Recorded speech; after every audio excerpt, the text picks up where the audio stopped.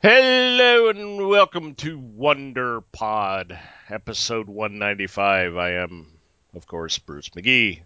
I probably sound slightly better this week because I'm back on my headset. The internet gods have been kind this week.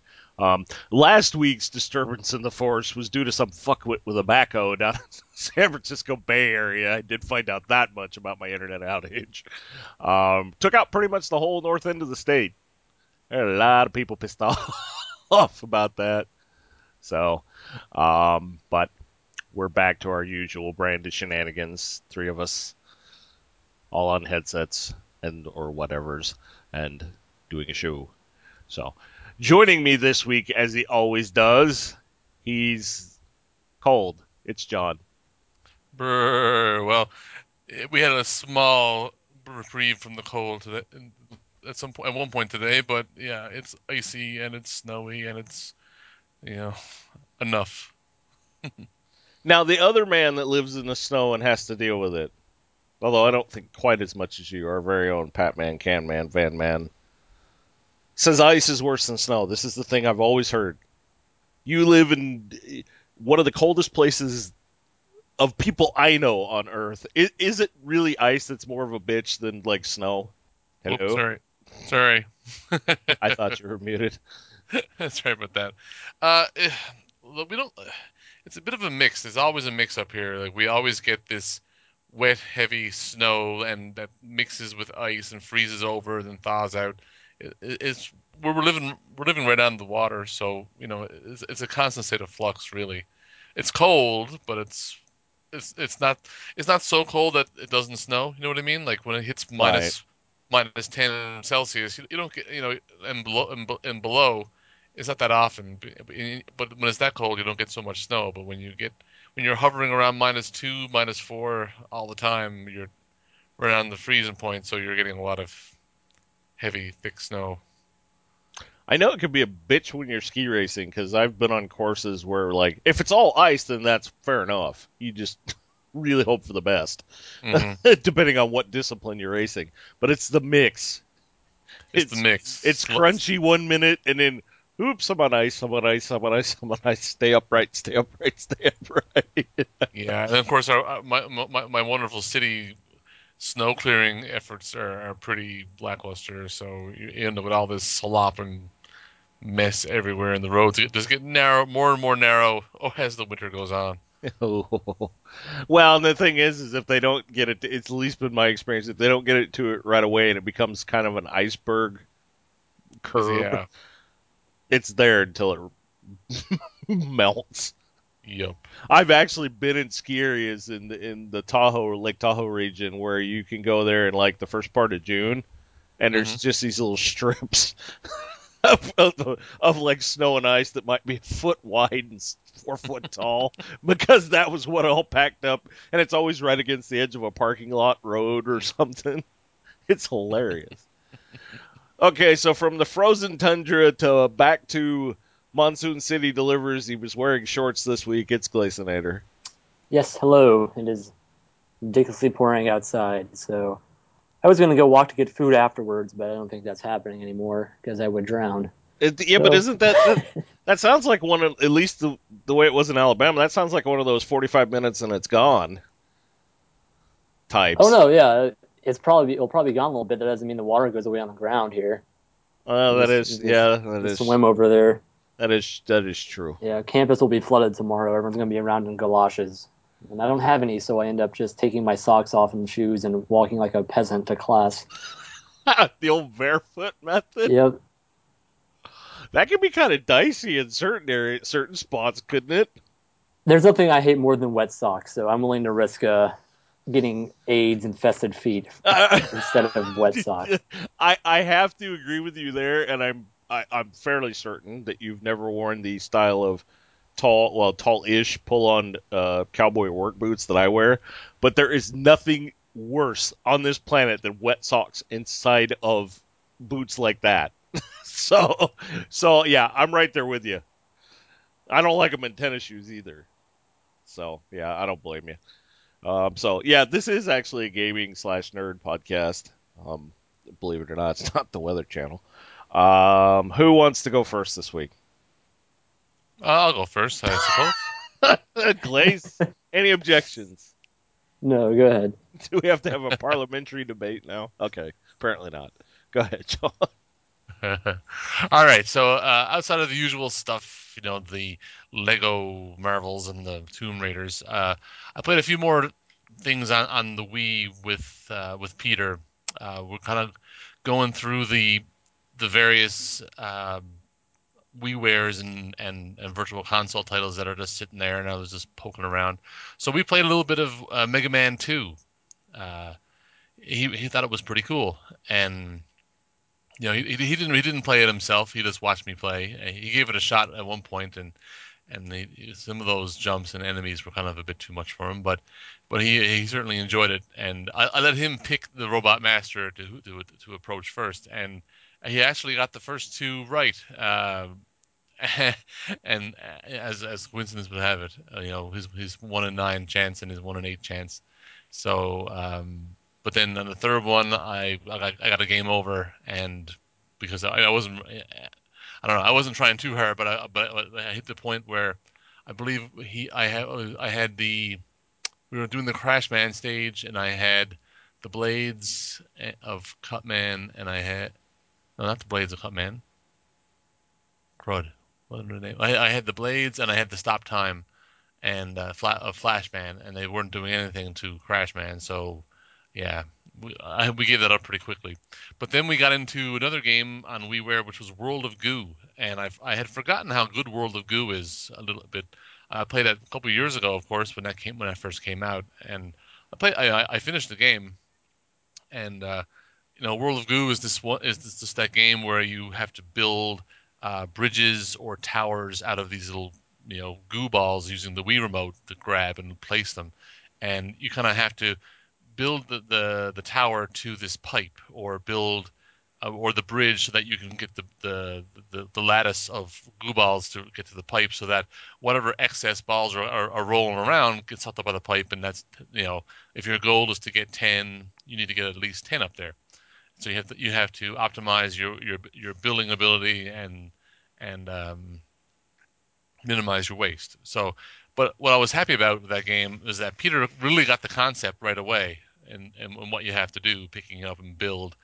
And I was quite impressed because I played I think 3 levels, and then he wanted the remote and got he used the pointer right away and found it very easy. So I'm very pleased with that because it's like it's not just a platforming, running, twitch, jumping and all that kind of stuff. This is actually you got to put some real thought into what you're trying to do and plan ahead and make sure your tower doesn't topple over or if you don't hit the spikes.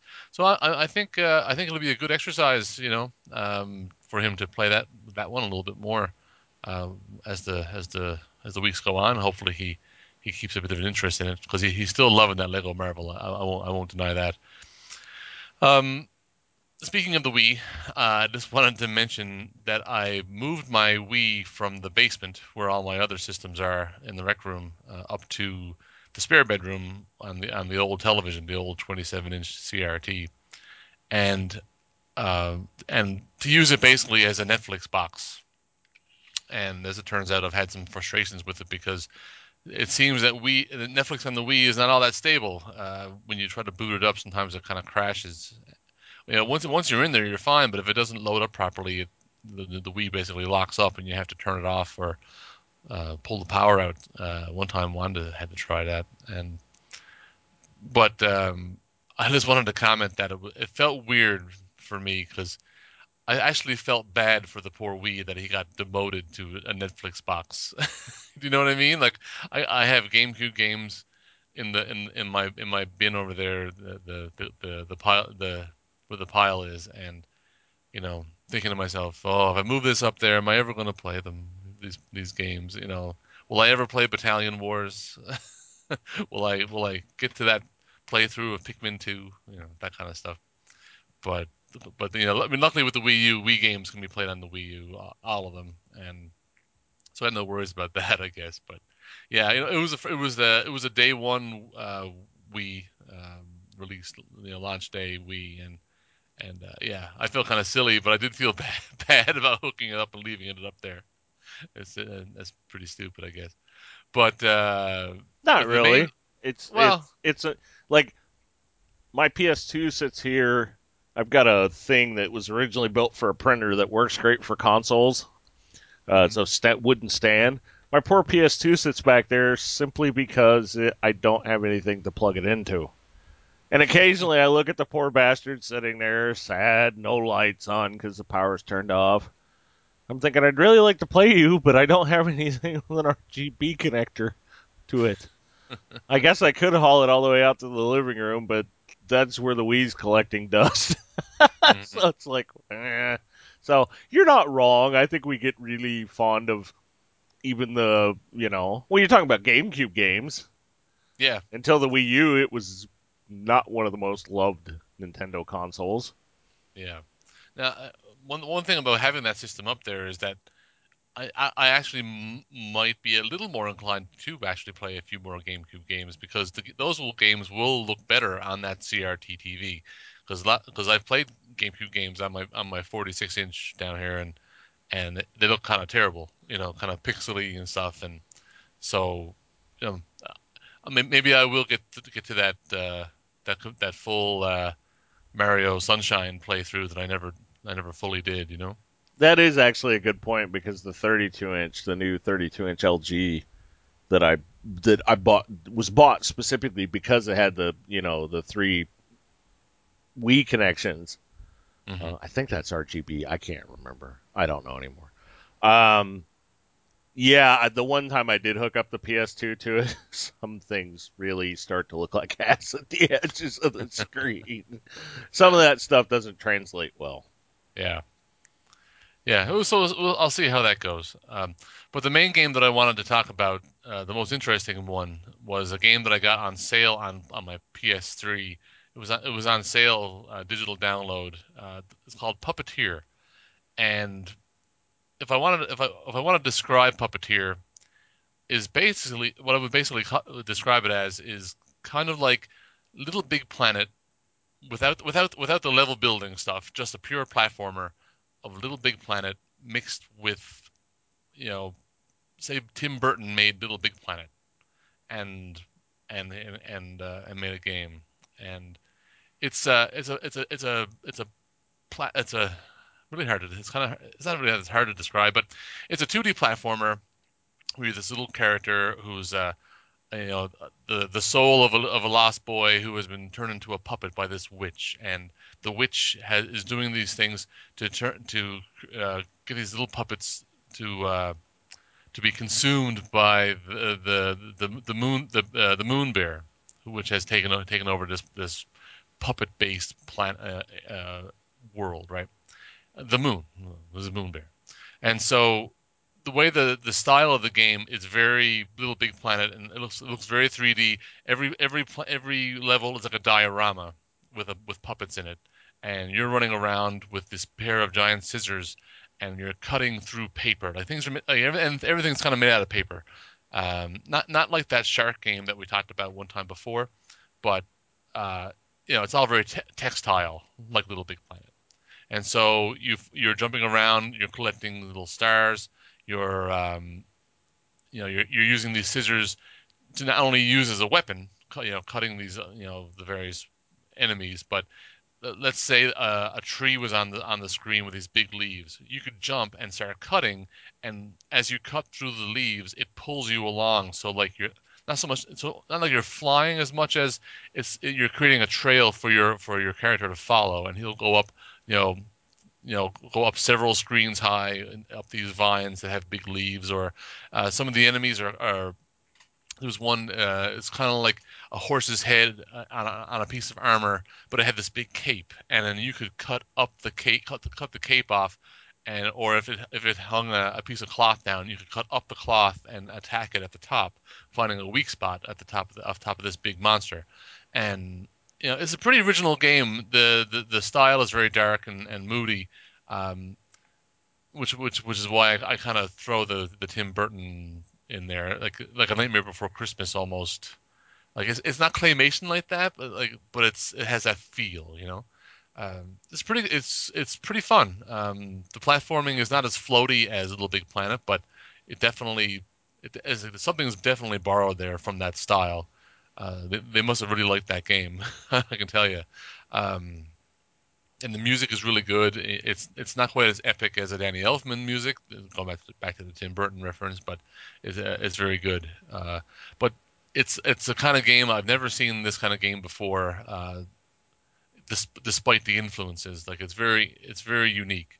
Oh yeah, the other unique mechanic about it is that the your character just little, he's like he's about the size of Sackboy would be on the screen, and but he has interchangeable heads. Like he's a puppet. You start out with his little boy's style head, but then he loses it. The bear actually eats it, and but his body's running around with this little spring. And as you run around through each level, you can find different heads, and each of the heads give you a different power. So, think of an example. You can find a spider that's the size of your head, and it goes onto your body. And once you do that, if there's spiders in the level, or if there's an indicator that pops up that says here's where you use this power, you know it opened up a secret world, a secret level for me. Actually, this spider came down and helped me access a different part of the world that I couldn't get to before. There's another one. Let me think. Geez, what was there was a pumpkin one, and there was there was a skull. You just find a skull, and you go into this one area where it's all skeletons all over the place, and you find the special spot where you activate your special power. All these bones come down and pick you up and carry you around, or you might eliminate a bunch of enemies with these skeletons that fly in. That happens with a few bats actually. Bats fly in with a bat head and take out these guys. So. And you basically keep three heads in your stock, and you can interchange between them, and they kind of act as your lives. So if you get hit and you lose your head, you can try to run and catch it again and put it back on. But if you lose it, that's one of your three chances until you find another head. So it's it's an interesting mechanic that it's just interchangeable powers, but some heads are more special than others, more rare. So there was one level where it was a girl's head and you or a fairy's head, and if you manage to save that fairy head until the end of the level where you found the place to use it, um, it unlocked a special bonus or whatever it might be. But if you lost it, well, that's it. You can't do it. You have to replay the level again. And so the levels aren't too long, and and when you finish a level, you're right back to a menu where you can kind of select through and pick ones, and you can see how you did, whether you saved all the little boy souls that are lost, in the world, if you how many of the gold stars you got, and how many heads you found, how many, and then but it also tells you, luckily, how many were available to find, so you'll know if you didn't get all of them or not. So, there's a bit of that chasing if you want to do that for the trophies. So, yeah, I enjoyed it a lot. Peter was absolutely mesmerized by it. He could, you know, for him, I think it has a little bit of that. It looks super fun, but it's also a little bit scary because it's kind of got that spooky atmosphere to it. It's the same. Like, it's the same reason why his favorite episode of any show that he watches is almost always the Halloween episode where there's a ghost or a monster or whatever trick or treating and there's something scary. It's the same reason why he likes Costume Quest. There's that small element of scariness that draws him in, and I think this game has it as well. It's rated E, I think, for E for everyone. But granted, it's age 7, I think it says on it. But I haven't had any problems with him with it, and yeah, seems like a great game. I don't have much more to talk about it outside of the first world that we finished. Well, like each world has three acts, so we finished the first three acts, and yeah, I mean we'll probably play, sit down and play it. It was the middle of a snowstorm, really crappy day, so it was a good chance to sit down and play something new and for an extended period. So yeah, Puppeteer, good game, and that's what I've been playing. Yeah, the Twitterverse and social media folks like that game a lot when it came out. I was hearing a lot about it. Speaking of the Twitterverse, whether you like Adam Sessler of Rev 3, I think, is who he's with now, or somebody like that, Whether you like him or not, this is the reason I follow him on Twitter. This is a tweet he made like, I don't know, 10 minutes ago. Today my wife wrote a legal brief. I put a banana down my pants. Hashtag marriage. Uh, sounds pretty accurate. There was something else I wanted to say about something you played this week, and now I forgot what the hell it was. I know what it was. Yeah, nobody should really be shooting for the atmospherics and talent level that Danny Elfman seems to be able to produce in scores. Now that's a little bit of the fanboy in me because I'm a huge fan of Oingo Boingo and a huge fan of Elfman, but he's pretty damn good at that spooky. He was a perfect fit for Burton Oh in yes. almost everything he's done. Um, and you see interviews with Elfman. I wouldn't mind seeing him make video game music. I forget who in the hell it was that I was surprised. Don't like the dude, but the band leader was kind of interesting. He's a former stand-up comedian and sketch actor that was on SNL. He's now Jimmy Fallon's band leader on the Tonight Oh Show, yeah. and That's the guy. he's go Yeah, ahead. he has his Fred own he has his own Ampersand. sh Like, yeah, he has his own show Portlandia. Portlandia? Right, I yeah, love Portlandia. yeah. He's done Portlandia. It's a little too hipster for me. I've watched a few episodes. It's not for me. I'm too old and too not from Portland. I live on that coast. I love Seattle dealery. Portland just has a different vibe to it. I'm fine when I'm there, but it's just not me. Um, I like my hipsters more snotty and snobby, not nice. I prefer Seattle. But he's also done video game music. If you go look at, I'm pretty sure it's him. Somebody can look me up and correct me if I'm wrong, or look it up. I'm pretty sure I was reading, because a lot of people were going, "Why is he Fallon's band leader? He's not a musician." Of course, they all want him to be like Letterman's bald knucklehead, Paul what's his face. So, Hmm.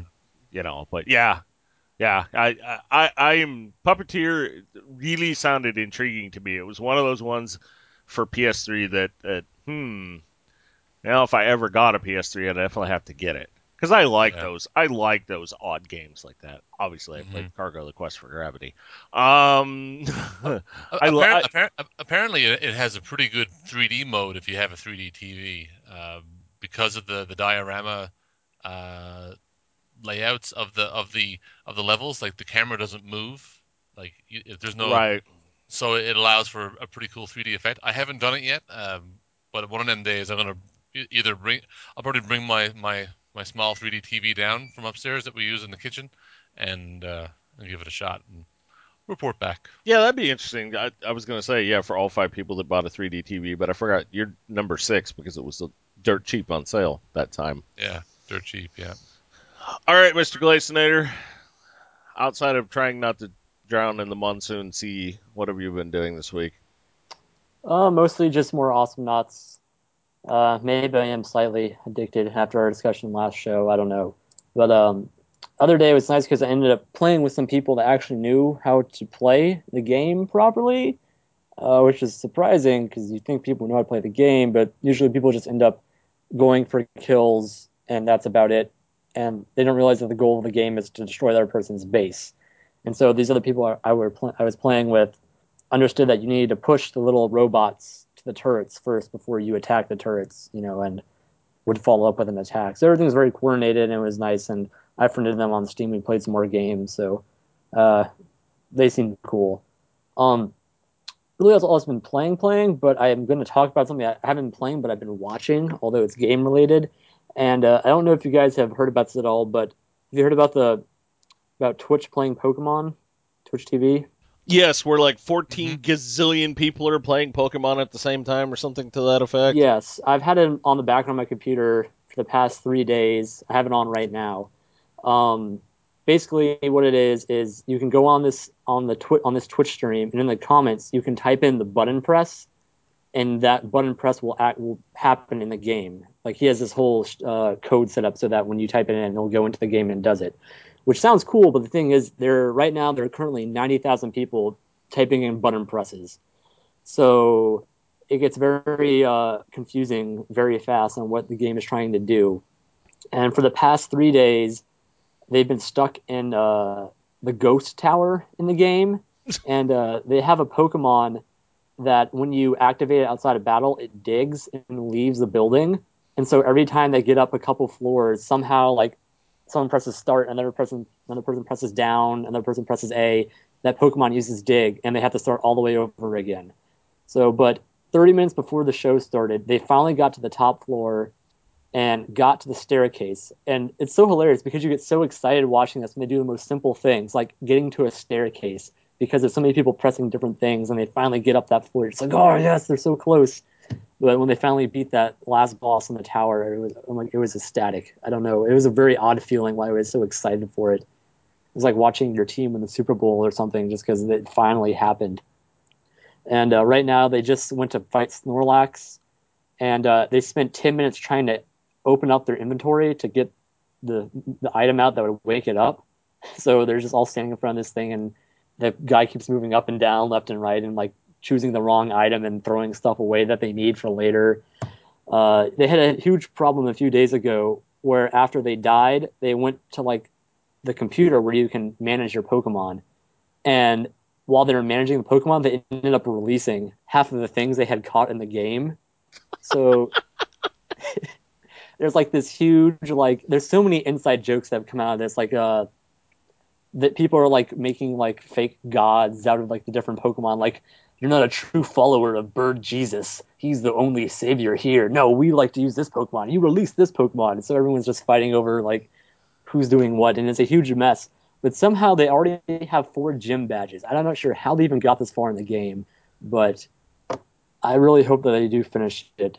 So it's the most frustrating, fascinating thing I've ever watched in my life. Like, I hate watching it, but I can't stop watching it because it's when they finally do something, it's incredible. But I would definitely suggest checking it out just for the novelty of it. What's that game where you rolled up everything in its grandmother? Katamari? Katamari Damacy. Honestly, yeah. That's what that thing reminds me of. It's like, oh, who's messaging me on Facebook loudly? Um, that's what that reminds me of. Is just I watched like 5 minutes of it and I'm like, oh my fucking god! It's like turning a lunatic asylum loose on a Twitch stream is really what it is. Oh yeah, You're for right though. sure. You can't look away. Like if I didn't have other things to do, that I didn't want the Twitch stream distracting me from. Oh, it's been distracting me, believe me. Like, I leave for class, I come back, I'm like, oh, what's happened since I left? Oh, they went up one more staircase. Oh my gosh, like, They may have been in the tower when I was watching it, because when I was watching it, no, I think they were outside on like one of the little roads or something. They like they didn't go in a circle, but it was almost literally like the old cliche. Like they'd take 5 steps forward, and then some asshole would press down, down, down, and they'd take 5 steps back. mm-hmm. And for like 15 minutes, I sat there mesmerized watching them walk the same 5 steps 4 times as everybody's pressing I buttons. have no idea why it's so fascinating. Like, it's nothing happens for about 90% of it, but when that like 10% of stuff happens, it's amazing. Oh, I gotta admit, before I turned it off, they got to the end of the street, and I thought, "Holy shit! I never thought I'd see that happen." Yeah, I mean, it's so stupid, but it's worth a watch just because. I'd like to see it with a platformer though. That would like just throw in Super Mario Brothers. That would be funny as That'd be hell. funny, yeah. The thing is, they have to choose games that don't have a time limit because it takes so long. That's the only problem I see with that. In there some Super Mario Brothers that don't have like a dead time limit, or do they all? I have no idea. Meet Yeah, Super they pretty well. Well, Mario Brothers 2 doesn't, I don't think. Super Meat Boy. It doesn't have a time limit. Oh no, Oh my Jesus they Christ, wouldn't. you I wouldn't be can't able to even do beat that. the normal level There's one person. The's no way That would, yeah, but it'd be funny they to wouldn't get watch. past the first step. Oh no. I got further in the game than they would if there was that many 90,000 people trying it. I suck at Super Meat Boy. Uh, I also played some Awesome Knots, and I gotta tell you, John has had this campaign going, an internal WonderPod campaign going to me buying Guacamelee. I don't know, like, if he just likes to torture himself because I suck at platformers and eventually get frustrated and never finish them. That one XBLA platformer is the only one I think I've ever finished this last generation. um, but I felt really bad because he made a point of telling me that it was on sale the weekend I lost my wallet. It was too damn drunk to do anything about it anyway, even if I'd had my wallet. So it was on Good Old Games for dirt cheap. And believe it or not, John, I got concept art with it. I've got a bunch of desktop backgrounds, which I'm rocking one right now. It looks really awesome. Ooh. And some other extras crap that I need to go through. Here's the problem. Generally, unlike I think pretty much the entire rest of the WonderPod and WonderPod Online crew, I can usually play most games with a keyboard and mouse.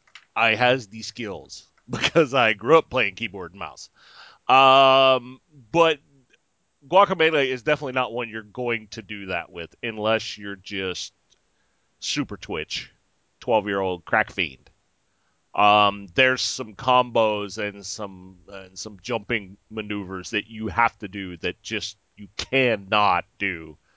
So I finally bit the bullet and purchased a Xbox 360 wired controller. Now the first game I actually played with it, I played 2 rounds, one today earlier while Galacinator was on, is Awesome Knots, and I gotta say Awesome Knots is a hell of a lot better. I'm still okay with keyboard and mouse, but Awesome Knots is a hell of a lot better with a controller. And Glace, Mr. Cowboy with the Bull is probably going to end up being, although I'm unlocking more now, it's probably going to end up being my favorite character in that game. Lone Star. Yeah, Lone Star, because I finally learned, or finally it dawned on me that I could use that bull attack to rush forward our bots. Yes. So once I learned that, I tried using the metal chomper guy again. He's just too damn slow. I can't get because remember I played him a couple times when you and I were playing together, and I just can't get used to his slowness. Well, with the bull guy, you can also use the bull right in front of the turret, and it's a shield for a little bit of time. And you just throw a stick of dynamite at it and then back off and wait for bull to come back and do it again. Right. So yeah, it's like a little mobile shield. It actually lasts long enough if you time it right to run right up, throw some dynamite, which I always super upgrade anyway, and then actually blast it a few times before you have to run off. Now that's if no other little blue bots or blue enemies show up, obviously. In fact, the match I played this afternoon, right before I shut down my computer and did some other stuff for the podcast before the podcast. We'd gotten all the turrets knocked down, me and the bots, but I didn't know if I was going to have enough time to go in there and actually kill the enemy base. We did get it accomplished, but Guacamelee is everything John's told you it is. I had to break John's heart a little bit earlier before we started recording the show and telling him that it's probably most likely I'm never going to finish it. I got to a wall jumping section today that makes no sense to me. It just pisses me off. And I have the same problem I have with almost every platformer I've played since 1983. When I do a jump one time one way and it works, and then I press the buttons the same exact way with a brand new controller, mind you, and it doesn't do it that way the second time, you're not going to maintain my interest. It's just not going to happen. And the thing that's super important to understand about this is that's not Guacamelee's fault. That's me. Now, that said, John is a saint and a hero for keeping after me to get it, because what I have seen, and for kicking chickens alone, the game is hilarious. we got into the whole discussion, did Drinkbox do too much with memes and shout outs, and no. I'm not even a third into the game, and I've been going relatively slow for me because I'm not a collector like John. If it's too much hassle to go back and get something because I haven't learned the appropriate combo or punch, I'm not going back. That's pretty much how I've always been. Um, but the memes that I've seen, the just shout outs, I mean, you can't help but get affected by the music and the fact that you're a luchador. I mean, I was screaming Lucha Libre to myself while I'm running around playing it, and I've switched. I switched back and forth between the male luchador and the, I guess, female luchador. I don't know. I'm staring at them both right now, and I'm not really 100% sure. And it's definitely one of those games that I am glad exists in this world. There's no two ways about it, and I don't think Drinkbox overdid it. I'm pretty sure I said that when we talked about it last time, and I'd never set foot in the game. Um, the super, what the hell was it? Habanero Brothers Tag Team World Champions billboard. Mm-hmm. I'm gonna have to get a screenshot of that and turn it into a banner for the podcast at some point. So I much of that stuff was great. It's great wallpaper material. I spent 10 minutes laughing at that. Do I have it right? Was it the Super Habanero Brothers? I don't remember, but I mean it was just, and they're wearing the old school like singlet Yep. tops, and and my other favorite, and then I'll get off of Guacamole. I don't remember what he was called, but the toilet luchador. The toilet luchador. Yeah, he's when you go in and learn a combo from the chicken at the gym. Oh yeah. Oh Is it shoot. just El Toiledo, or was it like No, El no, it's like Bano, or no, yeah, I don't remember, but he's only got the tank on his head. Yep. Like there's no Yeah. yeah, yeah. He's just standing outside the building, right, with the right, other. and if you talk to him, uh, he'll say something like basically that you disrespected him, and you want to step back or you'll get the power flush. The power. But what I thought was so clever about it, I mean, I say that this show is produced by Toilet Monkey Studios or Productions or whatever I've got it down as. Toilet humor to me is hilarious, and I don't mean as in dirty jokes. I just mean anything involving a toilet. But what I thought was so clever about this was they could have went the full 9 yards and put the bowl there and had like the toilet seat talking, Mm-hmm. and they didn't. They just put the tank on his head. And it looks great. It looks fucking hilarious, and it was a nice spin on, because there's been video games with talking toilets. I mean, that's or little set piece jokes with toilets that talk and stuff. So it really does not matter if my sucky ass gets through this game or not. Quite honestly, I've seen enough and played video games long enough now to tell you that those are guys that are passionate about games. End of story. Yeah. I mean, and if your game or genre or something is mentioned in there, oh, the other one was Mr. Destructoid, the mascot of Destructoid.com, Mm-hmm. is in there too, and I thought that was really cool. I did not know that one. I wasn't really surprised. He's been in a number of things since they first came up with that robot head. But yeah, so I will continue to play Guacamelee, and if I get through it, it will be bare bones minimum just to see the story. Yeah. Most Have of you it. gotten to the mother loving goat yet? You mean the one that turns into a dude with a cane and back into a goat? Yeah, that wants to Yeah, bang yeah, your yeah. He mom. Yeah, teaches. Oh yeah, that's his first set of lines. He asks you. Yeah, the first combo he teaches you is that the rooster punch. Does Yeah, he I think teach you so. the Yep. rooster punch? Mm-hmm.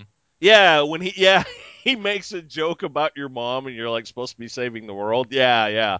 Yeah, that guy's awesome. Yeah, I just got him again because I did the that's how he gives you the wall jump too. it gives you all the power ups, and I like how in those areas where you meet him, they have the little Metroid guys, the statues that are holding the orbs there. Hmm. The Yeah, Chozo statues, yeah. yeah, Yeah, yeah, yeah. yeah, yeah. Yeah, There was. it's all lifted. Oh yeah, I mean, and that's the thing. You cannot. I heard one very snobbish, unclever hipster douche canoe calling it a copyright infringement machine, and no, there's too much love and passion put into that because everything they do, everything that they riff off of, they make their own, or they find a clever way to use it. That's the thing.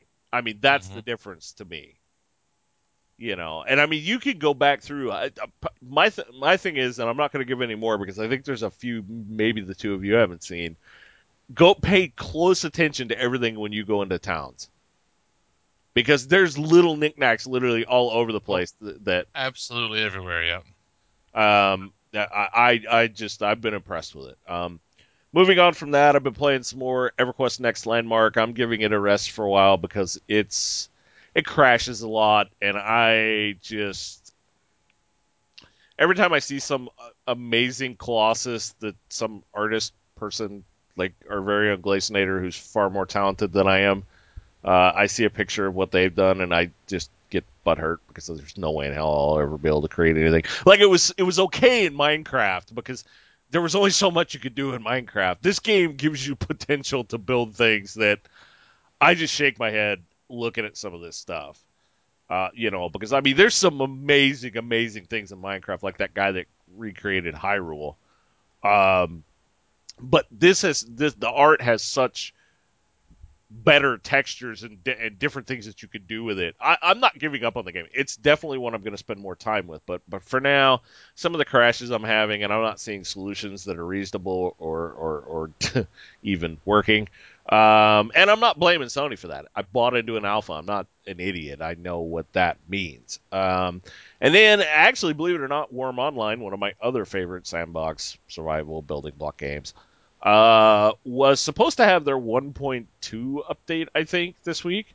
And some dickhead DDoSed them and knocked their game offline. And so their old host took them offline. And they were down for like 2 days because they just decided to migrate to a new host that's going to be better suited for what they need. My suspicion is that the DDoS attack is coming from some folks that about 8 months ago, roughly from the rumors I heard, got caught cheating in the game, essentially running scripts and other things that really break the game. And they got mass banned. Because as somebody pointed out, a DDoS attack doesn't take uber mad hacking skills like some things do.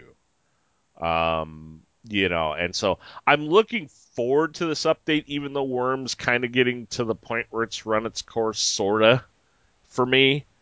But they did a lot of things with this update that I'm thinking will improve the game and will fix some of the issues that I've had with it over the time that just seem ridiculous that they hadn't done something with. My focus for them for to me now is okay, you've added a bunch more shinies. Now go back through and fix a lot of the bugs from the last year. Stop this fucking trying to sweep it under the rug with new shinies that get everybody all excited. I mean, it's in their best interest to do that because it makes for a better game rather than rushing off to the newest and latest and greatest thing. And then finally, uh, best I can tell, looking at my desktop, I've been playing Star Wars. Oh no, I'll back up. Dragon's Prophet. Playing more of that. There's a video on WonderPodOnline.com if you can go look. Nothing else. It's got me riding around on a dragon in it. What the fuck more do you want? I mean, if how to train a dragon, how you train your dragon, or whatever the hell that movie was called, sold that much, made that much at the box office. I'm pretty sure you could take 5 minutes out to watch me actually fly a dragon in a video game. Um, I've kind of cut back on that one for the last one that I'm going to talk about. I'm still interested in it. The combat's actually becoming more fun to me as I go along. In fact, in my video, you'll see me shooting some combat. It was kind of accidental. If you look at the beginning of the video, it seems like I fell into that combat, and quite literally I did. I was standing on a rock and getting ready to press record on the Frap software, and I fell off the rock and right into the quest combat I was getting ready to do. So, being a catch as catch can fan, I just turned on record and went to battling. And then finally, Star Wars: The Old Republic. Now you'll be hearing a Can Van Man question here in a minute. I'm gonna have to correct a couple things because he got a little confused, and it's easy to get confused because Star Wars does not explain things. Um, that game's been really interesting. I played it in beta and didn't particularly like it. Now, here's the funny thing. I played Trooper class, which in the Old Republic is essentially the clones, the starting of the, stormtroopers and da da da da da and all that. And I don't, for those of you that know the vast extended history in the expanded universe, don't give me a bunch of crap about getting it wrong. Piss off. That's a brief timeline for people who don't care about that nerdity. And I didn't like it in beta. I was something about it felt off. I really couldn't. Could not get into the groove. And it's interesting because I wrote a post about Elder Scrolls Online, and I'm not going to talk about it this week because you can go read that. Yeah, I think you're capable, friends at home, of reading 600 words. I'm cutting down from 1,000 to 600. I think you should be able to get through that, most of you, unless you're illiterate. I just could not. It was not what I wanted a Star Wars game to be. There was nothing wrong with the game mechanically or art or any of that. It just Knights of the Old Republic and Knights of the Old Republic 2, the two BioWare Star Wars RPGs from the early 2000s, really had a certain feel and vibe to them that really made me feel like I was in the Star Wars universe. So during the beta, I played it through all the beta weekends that I got access to, and I just am like, nah, this isn't for me. And again, part of the reason is I was not enamored with it enough to pay for a subscription fee, which is what BioWare and EA decided to do. And so when it went free to play, with subscription possible and other things, other goodies, I tried again, except this time as a Jedi. And I lasted maybe 6 levels, and again was not in a groove.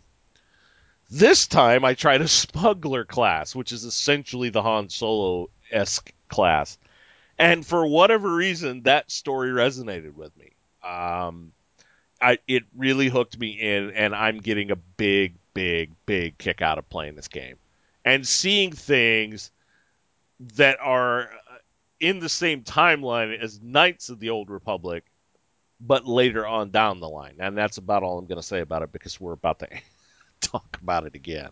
But I also have a video of that up on WonderPodOnline.com, which you can watch, and you're going to get bothered about again here in a minute. Because the Van Man was also the showman this week, and I love him for it. So that's all I've been playing this week. But yeah. If you could get Guacamelee, it's on everything now. Unless you're an even bigger platform hater / not good at them, so it's a bad investment of your time than me. There's no reason not to just go run around and do it as a visual slideshow to laugh at all the jokes. Because I personally think that thing encompasses 30 years of gaming. Some of those guys have been around a long time as far as what they were using as in-jokes. Mm-hmm. So, okay, so we have a Van Man question, as I said, and he's going to talk to us about Titanfall and Star Wars. It's going to be interesting, and we do have more stuff lined up after this, but I'm not 100% sure we're ever going to get there. The Van Man always asks questions in such a way that it gets excellent discussion out of the three of us, and that's what I look forward to when we get, pre-recorded segments. It's something that will spark discussion in any way, shape, or form. So it's time. Take it away, man in the van. What is going on, people? It's the man, And he's back in the van. That's right, I'm not in the can, I'm not flushing away my problems this week. Weather's a little bit better now. Sure as hell isn't spring yet. It's only February. But I can sit in here and record. Sometimes. So what does the man in the can and the van have to say about this week? Well, this week, I got 2 topics, I got 2 things to talk about, so I better make it quick. First off, I'm going to talk about Titanfall. Yes, the Titanfall beta was out this week or last week, depending on when you listen to this. And I was in on it. I was in on it before it went public. It's pretty fun. I enjoy it quite a bit. There's nothing revolutionary about Titanfall, but I don't think it ever said that it was going to be revolutionary. I think it just said it was going to be a good shooter, and that's exactly what it is. Titanfall takes a lot from a lot of other games, but seems to integrate it really well.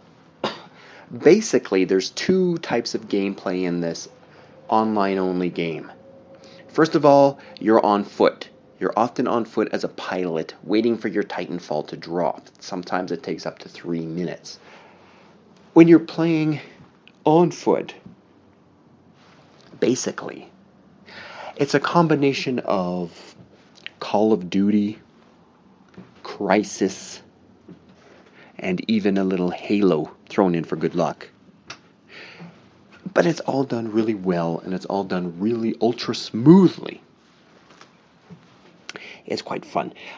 You have these sort of like jetpack things. They're not really jetpacks, but kind of jetpacks. And it allows you to really play vertically. That's something that you don't play too much in a first-person shooter. You're usually on the ground. It's the ground game. Sure, you'll find some crazy-ass sniper who will find a way to climb up a tower or something, and you gotta look up. But in Titanfall, you really have to look up all the time because it's easy. You can climb up those buildings with great ease. You can bounce back and forward between close buildings. Hell, it felt like I was Mario in Super Mario Sunshine, bouncing back and forward in a back alley, just like you did back in the day. So, single player, playing when you're on foot as a pilot, a foot soldier, it's been done before, obviously, but they really did a good job of integrating all of this into one. It's faster and smoother than any online game I've played. It looks great. And you really got that vertical gameplay that's a bit different. Now on to the Titans themselves. I mean, it's called Titanfall. Well, yeah, they're cool. I like them a lot. They're a little harder. I find the hit detection in the Titans are not as good as the hit detection on foot. But then again, it was just a beta. I would describe, if I described the single player, why do I keep saying that? There is no single player. When I describe on foot levels as Call of Duty meets Crysis meets Halo, inside the Titans, I guess it's a lot of a faster version of Mech Warrior and definitely some Terra Nova. The Titans aren't quite as big nor as clumsy as the mechs in Mech Warrior, but there is a feel of that. And they're definitely not as small as the bodysuits in Terra Nova, but it feels that way too. I mean, it's a combination of a couple really good PC games. It's smooth, it's fun. Everything about the game I like. It didn't revolutionize anything, but it doesn't need to. I'm one of the Xbox One owners who we're looking for the next big thing. We're starved for first-person shooters, any shooters game, really. Titanfall is going to be good. Titanfall's helping the crave, I guess. But anyways, there is a problem with the Titanfall game, and people haven't really talked that much about it, and that it's really, people are calling it half a game. And maybe they're right. Because there is no single-player campaign at all in Titanfall. There's no level editor. There's no co-op. It's online only. What's there is awesome, and I'm enjoying it a lot. But what about single-player? What about campaign? What about co-op? None of that's there.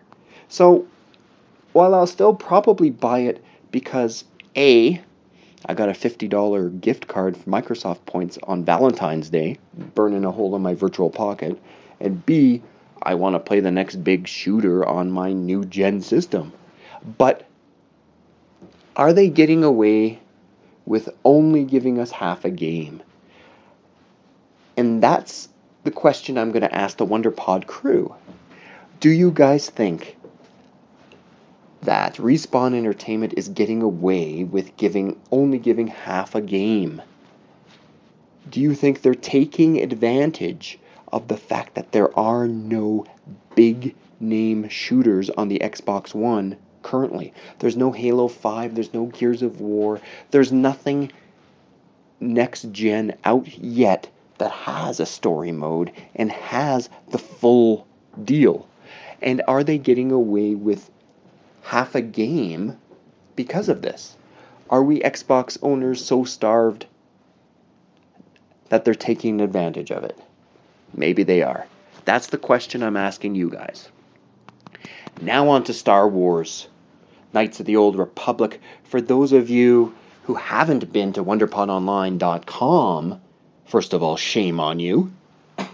There's lots of Titanfall videos, Killer Instinct videos by myself, but there's also videos coming now from Mr. Bruce McGee, and one of which is Star Wars Knights of the Old Republic, the MMO. It's gone free to play. And I was sending messages back and forward, Bruce and I, through Facebook, what we do sometimes. And a thought popped into my mind, and popped into his mind before. It's like, these games are pretty cool. I was watching the video. I encourage everybody to go to WonderPod Online and watch the videos. What if they made a movie? What if Disney made a movie based on Star Wars Knights of the Old Republic or the BioWare games? It doesn't matter. Basically of that universe, that timeline. I thought it was a really cool idea, and I think it would be better than these one-off movies like the Young Yoda movie and the Young Indiana Jones movie. There's maybe a Boba Fett one. That one might be okay to watch, but I don't think people are that excited about these one-off movies. These movies that are going to be coming out in between the new trilogy. I think maybe it would have been more exciting for them to do something else. So this is the question number 2, the second question for the WonderPod crew. What do you guys think of the idea of Knights of the Old Republic movie? I mean, could you make a trilogy out of it? What could you do? I think it's a good idea, but what do you guys think? And then you got to think, Bruce also thought it was a good idea in our chat, and I'm sure he'll answer it similarly, but what if guys like me, guys like Bruce, were too much gamers? You know what I mean? Like, would the general public accept a movie like this? I don't know. Maybe we're thinking too much of it. Maybe people want to see young Yoda and young Han Solo, and they don't want to see a Knights of the Old Republic movie. I think it's a good idea. So feel free, guys, to talk about Knights of the Old Republic. If it was made into a movie, would you go see it? Would you like to see it?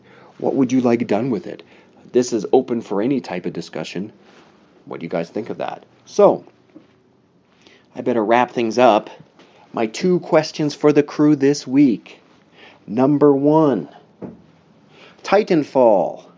Titanfall's awesome. What is there is awesome. But there's no single player. Is it half a game?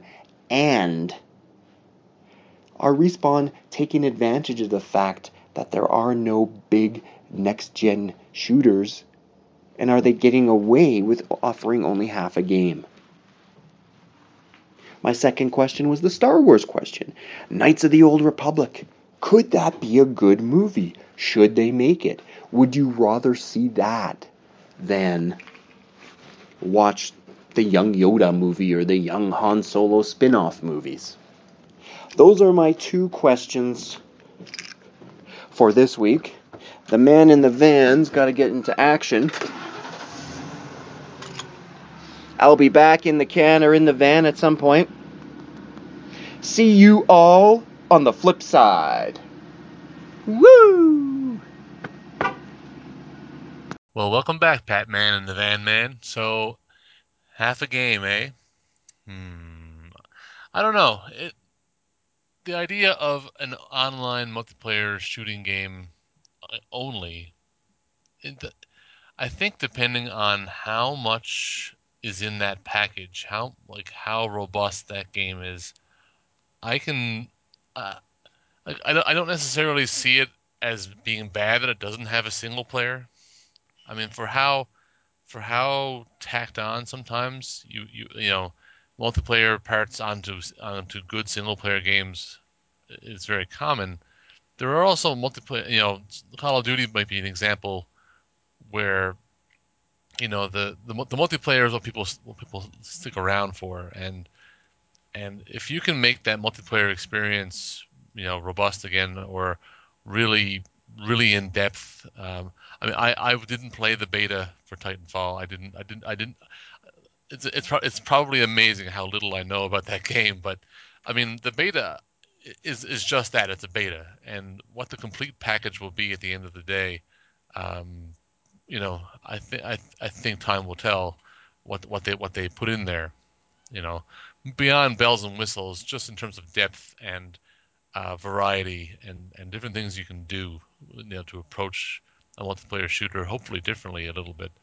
Um, the the example I think of sometimes are like in terms of a game that's online only, multiplayer only, might be that one Mag, the the the massively multiplayer action game, the massive action game, whatever it was called on PS3. That was an experiment of it was just squad based, team based stuff where you had a guy who one person oversees a whole troop, and you try,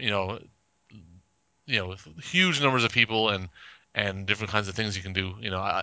But I know Titanfall is a little more focused. There's only six. I think there's only six players at a time or whatever. But if you can really make that experience something special rather than just run and gun and shoot and that's it, you know, to me, I don't think is necessarily half a game.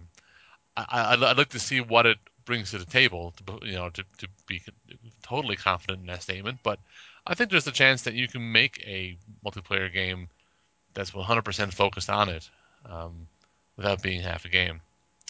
Um, you know, I think putting this out before another Gears, before another Halo, um, I don't think I don't I think it's trying to set itself apart from those games a bit.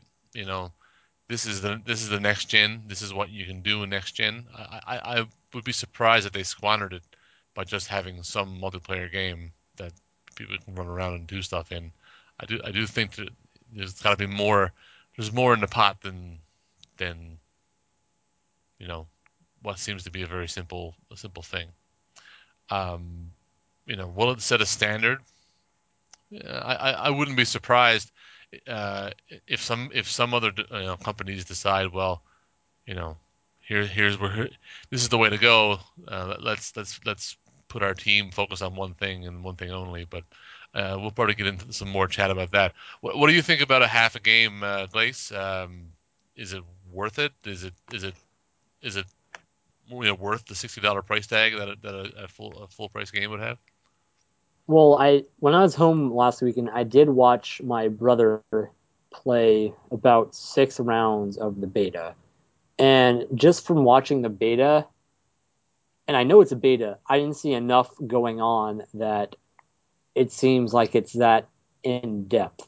Now, I know when the full game comes out, there will be more maps and more modes, hopefully. But even then, I'm not sure if that warrants a $60 price tag. I mean, because if you're paying $60 for Battlefield 4 and you get the multiplayer plus you get a single player campaign, albeit the campaign may suck, but you do have an option of playing something even if you don't want to get online. And for people that maybe don't like online that much, like I know Bruce sometimes doesn't really like that sort of thing and just wants to screw around in offline, then you don't have that option. I think that even if there's not going to be a campaign, you should still be able to provide a single player option even if it's just playing against bots, and and just multiplayer maps, but by yourself. Like what Bruce did today with Awesome Knots. He didn't want to play a full online game, and have a bad rating, so he just did a single player game by himself, even though it is only a multiplayer game. So I'm not sure if I like the idea of it only being you have to connect online. That's about it. I'm not sure if the final game will have an option to do it by yourself. I hope it does, but from what I've seen of it, it doesn't seem like it warrants a $60 price tag, and that's what concerns me. Um, I could tie this back into DLC and things, and then ran on that, but I won't. I won't do that. I'll save everyone that that hassle. But I have a real problem with when developers withhold content from gamers, and I understand if they're withholding because they don't think it's worthwhile. Like if this is sort of a opposite Bioshock 2, where they tacked on multiplayer and it kind of sucked, and this is more of a they'll tack on single player and it sucks. So I can respect them if they do it for that reason, but I don't think we can totally say until the full game comes out. But even if it is just multiplayer, I don't think it is worth the $60, and that's just from what I've seen. It could be totally different when it comes out. I don't know, but I don't like this idea of charging the same amount for less, honestly, because that's what it is. But that's my opinion. Well, here's the thing. I'm going to take over for you in the DLC department. By the way, it does have the 3-point capture one that we love so much from Battlefield. Pat investigated that. I love these questions he comes up with that I'm kind of a part of, but at the same time, it fucks up my talking about it on the show because he and I's conversations are so raw, and we're not necessarily mean to each other, but we don't back down. A lot of times the three of us, whether by nature, by chemistry, or by some other means, the three of us usually come to some kind of consensus. In a lot of these discussions we do. Pat and I don't always. We sometimes will walk away. Neither of us ever walk away mad. I think the only time we made each other mad was the Twitter incident of way back when. But and we got over it. And that's why I like Pat so much, is because I can talk to him about things like that. And it's really hard for me to do this discussion to a certain extent because I'm trying not to pull in my my completely unfiltered comments from that discussion, because my initial reaction was, "Oh, it's EA. Oh, and it's a $60 for multiplayer only, and then a fucking butt ton of DLC maps, premium." Yeah, no, fuck you. Good night. Kiss my ass. Because they want to make the same amount of money. That's my other problem with this. The old gamer in me doesn't like the idea of multiplayer only. And Glacinator was slightly off on Awesome Knots because I don't care about my rating. It's going to suck whenever I do go online. My thing has always been that single player allows me to get into a groove, meaning comfort, with a set of controls. It could be the same controls as the last game, like Battlefield 3 to Battlefield Bad Company 2 to Battlefield 3. But I want that time on my own, solo, in some form or fashion, to get used to things. Because, see, unlike a lot of dickheads, like Pat was talking about, and this wasn't fair to the game, but it's not helping them in my case. He's playing that capture point mode, and dickheads are trying to play deathmatch. You know, they got back. He got backed into corners and spawn killed with 4 dickheads and titans. And it's like, then that's why I quit playing COD games, because you get all these little 15-year-olds that are not trying to play the game type, or dickheads. So let's just not even put an age on it. Just dickheads that aren't trying to play the game type. They just want to spawn kill you because they think that's what elite means, and it's not. But I'm going to say that I'm not going to begrudge anybody buying this game for $60. Partly because it's your money, tear it up. partly because I think you will get some value in it over time, but I just can't see myself doing it. The problem I have, and something I still need to work out for myself, is a lot of things that I think it was Zampella of Respawn, one of the founders, the one that's still there, said about they had this research and that research, and only 5% of people finish single player, and nobody wants single player anymore. This is EA. Now, I'll defend EA when I think they need defending, as I will anybody. But EA and focus groups and any research they do in house is just complete bullshit to me, because it's set up to give them an answer. They tweak the group until they get the answer they want. And so I don't believe for a second that only 5% of people play single player to completion, and that the majority does not want it anymore. The loudest screamers do not want it anymore, because somehow they think it's going to enhance the multiplayer if you rip out single player. Which leads us to another interesting fact about Titanfall. Respawn was formed in 2010, right? Had a publishing deal shortly thereafter. Game's coming out here in March. They've had 4 years to work on this game. And you're making multiplayer only? Oh, and if that's not enough evidence for you, it's mounted on the Source engine. That's a 10-year-old engine that they've made look awesome. I make no bones about that. So they didn't even build an engine for this game. And yet, single player was too time consuming, too resource consuming for the importance of it, for how many people would play it. Bullshit. I think that's what hurts me personally the most, because I've played this Weston, Zampella, and a lot of the people that are working at Respawn's games since Medal of Honor Allied Assault. And so that to sit there and listen to them do what I essentially consider flat out lying, or just bullshitting because they wanted to make a multiplayer only game, just really bothers me. And it's another driving force. And why the hell should I give you money when you're just going to not... I don't expect them to follow my every whim like the Mass Effect 3 whiners. But when you can't even call a spade and say, we want to make a multiplayer only game, here you fucking go. Buy it or don't. I could respect that more than bullshit focus groups and crap and lies of 5% only. Shit. If it's 5% only, well, then that's 3/4 of the WonderPod crew.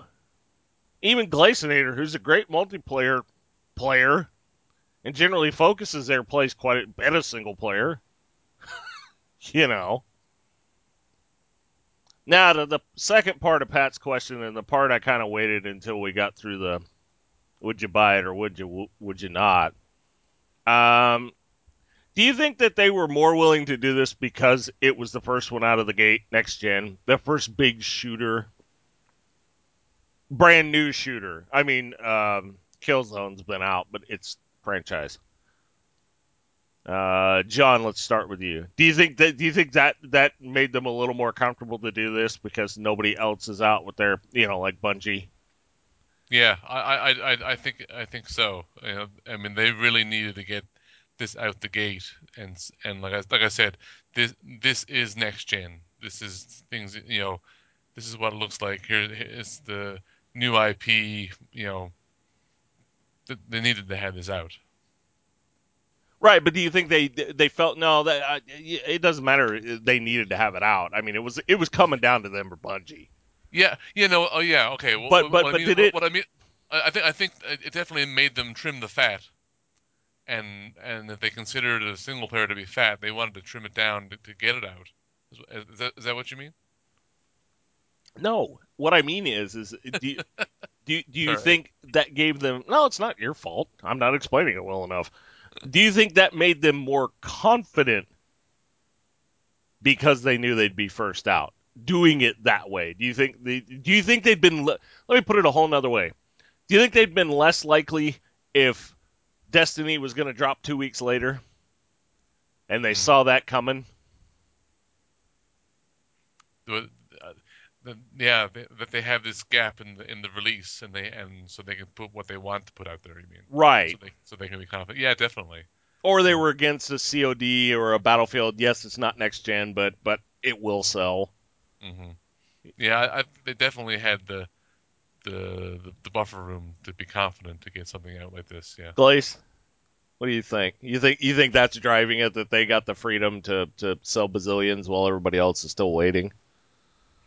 Yeah, I mean, what else is out right now? Honestly, Well, look, if shit all is out right now. I don't even know why you have an Xbox One. What are you gonna play? 3 games, and then jerk off to your Kinect? Like, sorry, I don't know where that came from.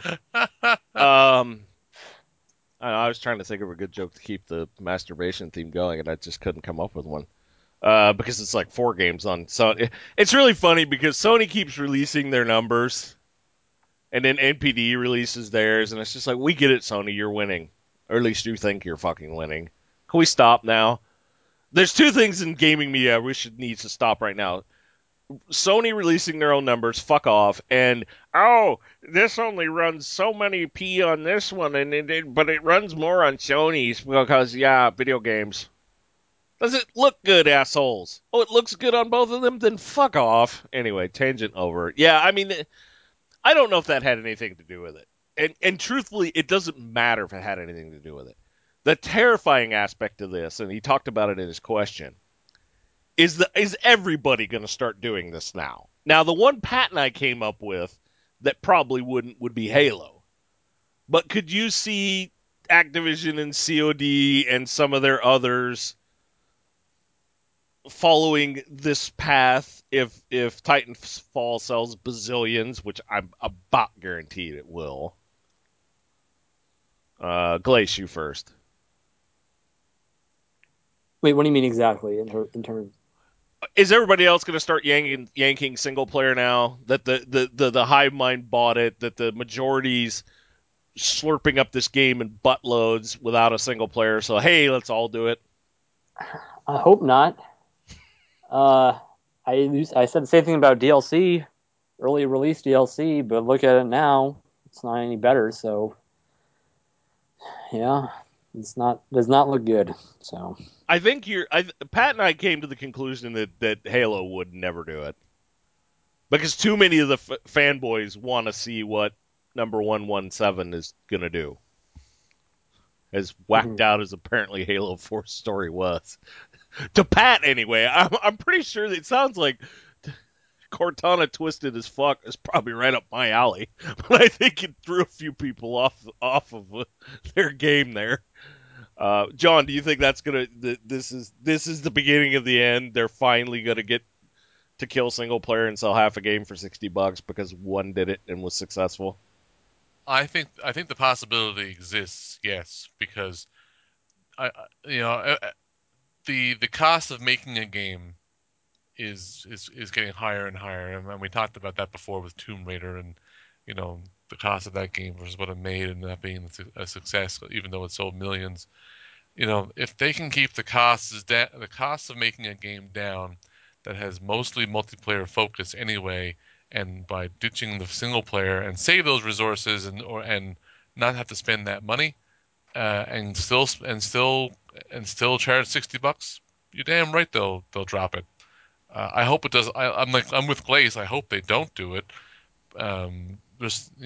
But I would say people coming up with new IPs or wanting to get things out on the market, I think it could definitely be there. Oh, believe you me, it's going to happen. EA is so stupid sometimes. They'll probably do it with most of theirs. If Activision thinks they're losing money on COD because of it, especially since COD Ghost did not do, you know, uber astronomical good this time compared to the last Modern Warfare, they'll drop this shit in a heartbeat. And I've been dreading this. I've kind of known this was going to happen. Again, it's a little bit more personal butt hurting that it's a group of people I've played their excellent games for so many years, you know. Because that's the other thing. I mean, the new crowd, the younger generation, doesn't have a fucking clue what the people at Respawn have worked on prior.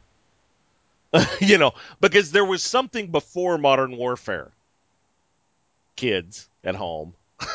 I mean, they have worked on a lot of just excellent, were the market leader shooters. Sadly, I think they've taken too much of too many plays out of the COD playbook, and I think game wise that bothers me more. I was hoping for something a lot fresher, even if it's similar, even with giant titans and pilots on the ground. It looks too twitchy. It looks too much like it feels like too much like you're playing COD with mechs, and I'm not only because I'm becoming an old fart faster every day, but because COD's pacing and style was never my favorite. I preferred Battlefield's a little bit more seesaw, give and take There, type there was stuff. one really cool feature that I noticed when I was watching my brother play, and that's when the ground is almost over, you have to. There's an objective sort of thing. I don't know if you saw this in Pat's video or not. I Oh, don't the know if you, escape, the drop escape thing. ship. I thought that was a really cool implementation. Like it comes in, the game turns into a different game. It's the same game. So if you're losing, you have to get back to the ship. And it turns into sort of a search and destroy thing. Yeah, So I think it'd be cooler if the game did. I don't know if it will. If it does more of that throughout the match, where the game type sort of changes throughout. I thought that was a cool idea, though. that is one element where I'm really impressed with. It kind of adds a different take to the tickets running out. Glace, when you capture all 3 points and the other team's so incompetent, you're just kind of sitting there Yeah. waiting for the tickets to run out or the lives or whatever you want to call it. I think it's kind of a new twist on that, but I'm almost wondering if it's not a Spawn killing festival deterrent. That was the thinking behind it. I don't think it's going to, because you could shoot down those drop ships with Max. Pat saw it happen a number of times. But yeah, that is one thing I'm curious about. I mean, right now, truthfully, we're in between split generations with the Xbox, and apparently it's too difficult for the 360 and Xbox One to crossplay. So since I can't play with Pat, I mean that's yet another incentive not to buy it, unless some of the 360 crew gets on board. Well, I should be a dick and narrow that down. People I want to play with get on board. So that leaves me with PC and playing with randoms. Man, that don't work. My days of doing that, I think, are long over. So I don't know. It's going to be interesting to watch and see what it does. Because reviewers are going to have to figure out what they're reviewing as well. It'll be curious to see. It's out March like 10th or 11th for PC and Xbox One, and then a week or two later for the 360 port.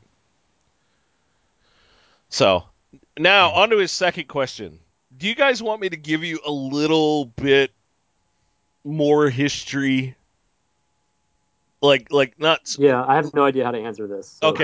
Okay, so what he's talking about is okay, and I said this a little bit pre-show or maybe when I was playing. Knights of the Old Republic takes place in a certain time frame in the Star Wars universe, right? And in that one, you are, and fuck you if you say anything about spoilers because it was made in 2003. I'm not going to give away that much, John, though. So if it's not going to make it so you don't want to go play through it either. Okay. I wasn't aiming the fuck you either at you. It was aimed at the general public. You are this certain character type, and you're having some pretty severe issues at the beginning of the game. And you kind of find yourself as you play through the game, right? And then KO and then Knights of the Old Republic 2 kind of takes off on that, takes place a little bit later on down the line from the original. And it basically it's light side versus dark side with some gray area thrown in, and you're essentially trying to save the universe. And in Knights of the Old Republic, the original, it ends in a very climatic battle Very, very much Star Wars like. It's pretty powerful. I was really impressed with the ending when I saw it in 2003, and later on I played it since. Now, Star Wars: The Old Republic, which is the MMO I'm currently playing, takes place 300 years later. But the influences and the folks involved in the original two games, their ghosts are felt and seen throughout a lot of what you see in Star Wars: The Old Republic. Now, the uber Star Wars nerds can correct me via text, tweet, post on the site. This all takes place before the setting of the original three movies and takes place not long before five, 4, 5, and 6, roughly.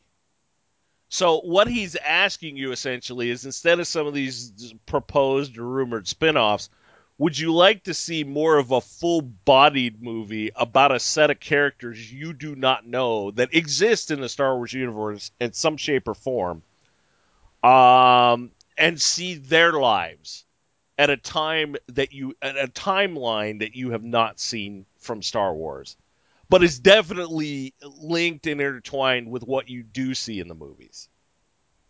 Is it making a little more sense after all that rambling, Glaze? Mhm. Okay, so why don't you start off? Would you rather see something like that, something more full-bodied with a cast of characters? And believe me, if you just went off these video games, there's a definite cast of characters there, both good and bad, in between. Very easily translated to movies, as far as I'm concerned. Mhm. Only thing is, I feel like if you did make a whole nother series, or maybe even just one movie with those sets of characters, I think like most of the public would feel like it's almost like a rebranding in a way. Oh, this is the new hero, this is the new this is the new that. So I think it'd be really cool if it was in a different style and not like sci-fi adventure, but it was more, maybe it was something different. Maybe it was a drama, maybe it was horror, maybe I don't know, but with those characters. So there's already a canon set up that you can go off of, but doing a completely different movie style, but in the universe that we already know about. I think that might be interesting. That's an interesting thought. I'm going to check back with you if you still feel that way after I talk, because there's specific things that I want to say I haven't said yet that may clear up some of that for you. But if it doesn't change your mind, great. I just want to see what you think. John, how about you? I think for me personally, I think it would be an interesting film or films, to see what else is going on in the Star Wars universe, that doesn't involve somebody named Skywalker. But that being said, I don't know how much that would necessarily work. I mean, I'm sure it would make money, but would it be the blockbuster that, if it was a Skywalker movie? I don't know. It's like, you know, I mean, that being said, that doesn't mean you can't have a sci-fi movie that isn't Star Wars that makes money. There's lots of them. Like look at something like Avatar, that didn't have any Star Wars in it at all, and it was a big sci-fi movie that made a lot of money. So, uh, Serenity.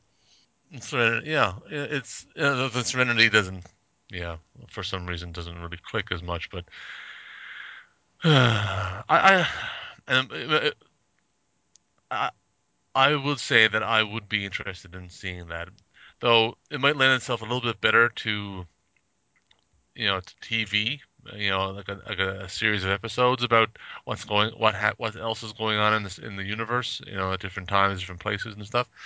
But as a movie, it could definitely work too. You know, Here's what I think's hanging you up, guys, a little bit, even if it's subconscious, and that's why Pat was talking about it. Take the thought that has anything to do with video games out of it. Now, mm, here's what you add into this. This is just a set of characters that existed in the Star Wars pantheon, right? Jedi's, Sith, in betweens. Here's what I would do with it. And this is something I even held out of our conversation, even though the minute he said it, I knew this is what I wanted to do. To me, Star Wars has always been, well, back up even further. I think people miss the point of Star Wars a lot of times. A lot of people point it to be ultimate good versus evil, right? Hmm. I don't think so. Because the Jedi and the light side on one hand are the ultimate good guys. But being that ultimate good guy that has a rigidity to it about doing good and this and that, there's kind of a naivete there, or a naivety there. Uh, it's a weakness that just engenders their eventual downfall, or engenders a giant set of problems because your thinking is so rigid to to set to set ideals that you don't you're not flexible enough. Same thing with the dark side, except their probably comeuppance or weakness is arrogance. They're too good to fail. They're too willing to go do whatever it takes that they cannot fail, and they played off of that right in the movies. Then you have a character and an idea and a thought in the original trilogy, not in the second three, which I thought was kind of a shame to a certain extent, of Han Solo. Han Solo's the realist. He is Hmm. the guy that kind of ties these two sides together. Now, the character that you play in a lot of these video games, and that's exactly what I'm doing with this smuggler. My character has a lot of light side points, an ass ton of light side points, because I tend to play as a good character. But I have dark side points because there are certain situations and certain things that come before you that you cannot sit there and not be flexible about. That maybe doing something less than legal or less than nice doesn't mean it's not the right thing to do. So to me, the best way to make this movie, and I think it should just be one. There's enough there in this time period with this set of characters to probably get one good movie if handled right.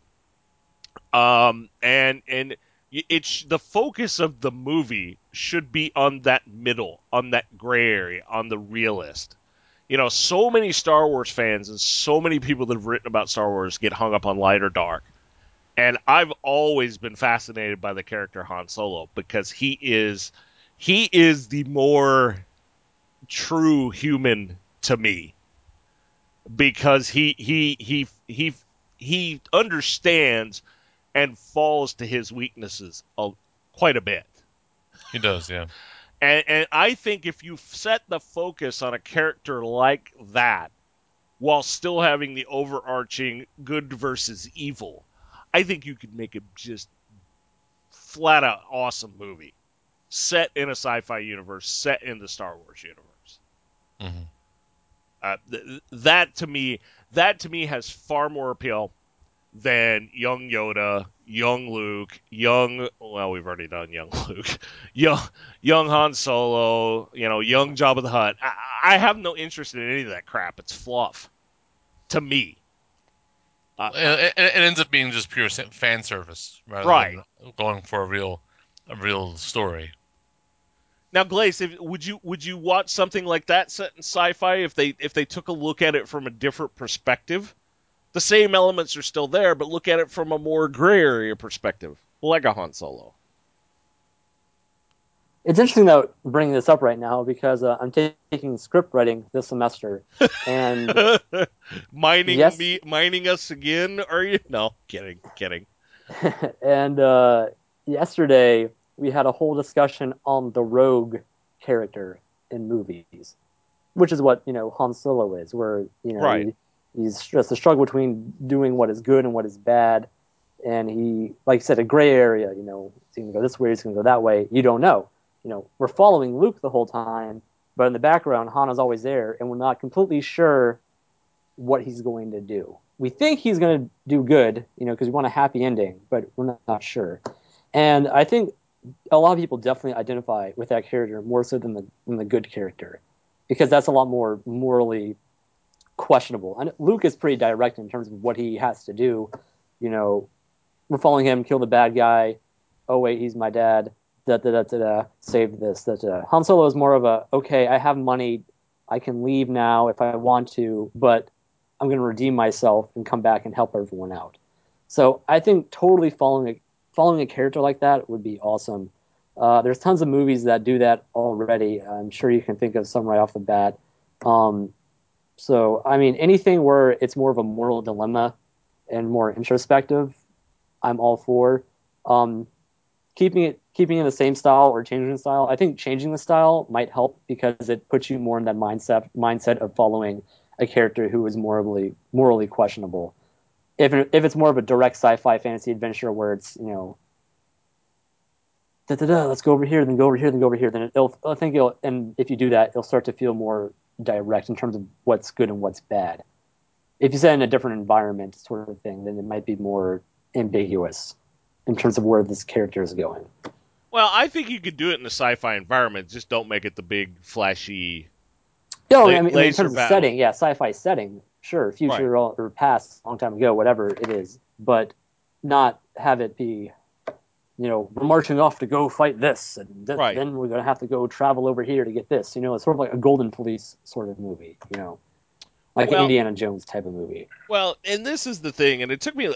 In fact, when I played the original Knights of the Old Republic, I tried to do it pure light side points, and a lot of the things where a lot of the quests where the light side answer wasn't necessarily the right answer, I felt really crappy about it.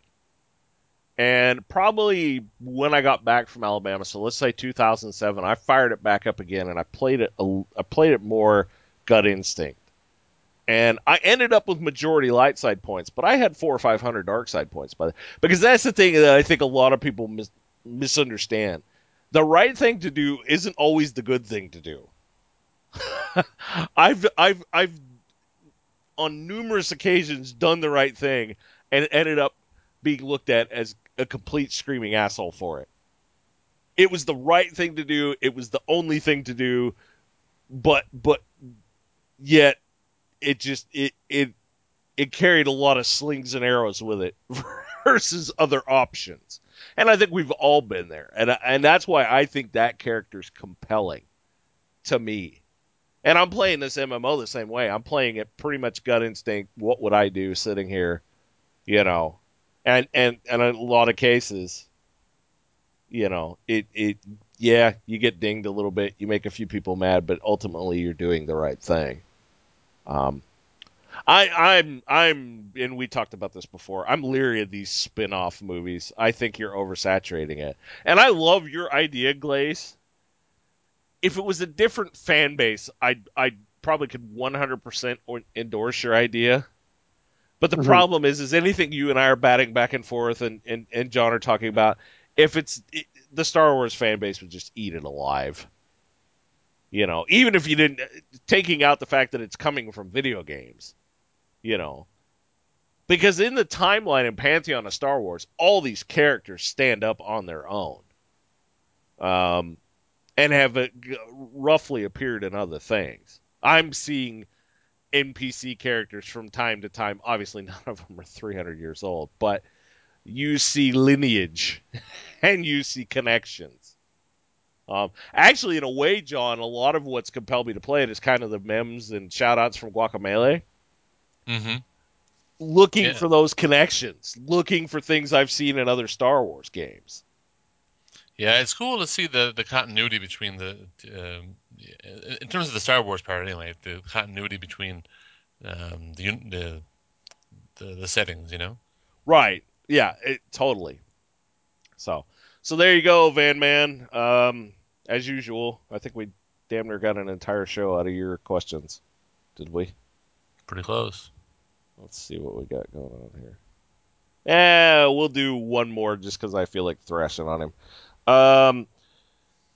Randy Pitchford, CEO of Gearbox, really needs to learn to keep his fucking mouth shut sometimes. I mean, okay, look, basically what he was giving an interview and the subject of Borderlands 3 came up and my thinking is why aren't the Borderlands quiet at this point? And I've played both the first two. Or pretty much. But his quote was when asked about Borderlands 3, His quote was, "I'm not going to fuck around with you like Valve does with Half-Life 3." Was that necessary? A funny line. I'll give him credit for a pop-off line that made me laugh my ass off when I read it. But was it necessary, given some of their train wrecks? Probably not, but he sounds like to me he sounds like somebody who's also waiting for Half-Life 3. He sounds like somebody that needs a PR person standing right there with a ruler. Uh, Glaze. What I was don't think it's necessary, but I don't think it's unnecessary either. I mean, bitching about Half-Life 3 not coming out is sort of like the inside joke of gaming now. I mean, everyone knows about it. Before it was Duke Nukem, now it's Half-Life 3. Well, it's So his company's fault we don't have Duke Nukem whenever. I blame them. that's true, but I feel like no matter who it is, you're still allowed to poke fun at, being teased about a release. So Right. I don't think it was in bad. He was saying it in a malicious way. You I don't mean, think there was any malice there? I wondered about that. I did wonder no, about that. no, More just joking around. yeah. Yeah, I got to be careful with him sometimes because he said some stuff on Twitter. I don't follow him on Twitter anymore either, but he said some stuff on Twitter and the way he handled the Duke Nukem whenever disaster and then aliens versus colonial marines mess. Which I don't know if you guys saw the humor in it, but this other quote that he made, or this other thing he made, he did reveal the company's current list of projects, including Furious 4, a new Brothers in Arms title, which I kind of like the look of that when it was. It's actually already been revealed. I don't know if they bought that in one of the fire sales after THQ went belly up or what. Mm. And then let's see, what the hell was the other one? Oh, and then 3 Homeworld world titles and 2 new games based on a new IP. Now here's the part where I really started laughing. He's overspent because he wants to write. What the fuck? That ain't right. He overspent because he wants to write by his own interest in the property, added Pitchford, referring to Homeworld and Gearbox founder Brian Martell. Gearbox acquired the IP last April, beating Team Pixel, Paradox Interactive, and Stardock. We invested a lot to remaster the original Homeworld and Homeworld 2. We'll be releasing them on digital platforms and fully remastered, not just ported to work, but fully remastered. If you have a new crazy ass NVIDIA card, blah, blah, blah, blah, blah. Is he just setting himself up for another disaster? We've seen what happens when they try and finish other people's games. Yeah, That was my initial thought. Are you really going to open your mouth that wide to have to stuff your foot back in it? Because I'm not. I'm sure, pretty sure that neither of you are familiar with Homeworld, but it has a following that would like to see it remastered and re-released. But I thought, has this man learned nothing from Duke Nukem whenever? And the utter fucking mess it was. I guess doesn't. it's less of a mess because these are just remasters. Mm. It doesn't seem like it. Yeah, I don't know. Oh, and also don't if you're panicking about Valve's anti-cheat service, looking at your porn links, go fuck yourself. Cheat services have been looking at DNS shit for years. Just because some knucklehead finally figured it out and could put it on a Reddit page. Good Hmm. lord. My privacy, my privacy. I got news for you. Between little hacktivist dick fucks and everybody else, the internet ain't all that private. Numbnuts. Yeah, I mean, yeah. hey, Take a look at how many trackers you're picking up with looking at them porn sites that you just talked about. yeah, well, that is the ultimate irony right there. These same people that are bitching about this probably have a number of cookies from porn sites. Yep. It's like, you know, And I think what else also just I don't get is the like, are these people like always on the lookout for something sinister? Like, are they searching for sinister around the corner Yeah. at every turn? And so everything has the potential to be, has the potential to do some kind of irreparable damage to you. I actually felt sorry for Valve on this one. Having to take the time to explain how their anti-cheat system works. you know, Hmm. it just doesn't. I think that's enough show for the show. Did you see anything on that, Glaze? How the Valve looks at your DNS catch and oh Yeah, god. Newell made a post on Reddit the other day as well. On top of that, so Well, as much as I loathe Reddit, that's a good place for him to put it because that's the audience that's flailing around about it.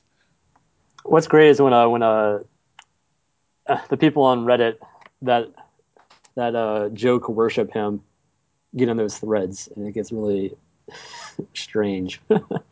Are you sure though that they're joking? Oh, some of them, probably not all, and so I think he has some pretty loyal fanistas. And he's earned some of them legitimately. It's only been since basically he wandered out on the stage at the Sony press conference at E3 that I've started looking at him through a much sterner eye than I used to. mm. You know, I mean, hey, Valve's a company in business to make money. Now that doesn't mean you have to be a dickhead. At times all companies are in business to make money. Well, yeah, that's true, and I've even probably said it once or twice. But it's more of how are you making that money?